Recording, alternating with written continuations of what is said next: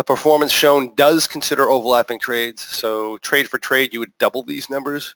But if you consider the amount of capital you have set aside for running 2 trades at once, then we cut those in half.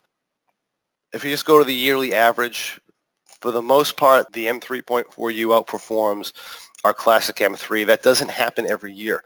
If we get years that are specifically really tuned to the strengths of the M3C, like 2017, M3C did fantastic. It was probably the best year we've ever had.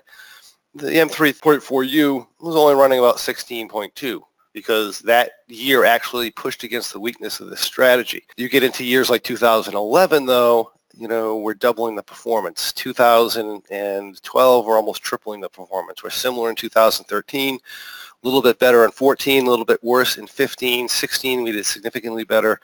We did significantly worse in 17, and in 18, we just did a little bit better here.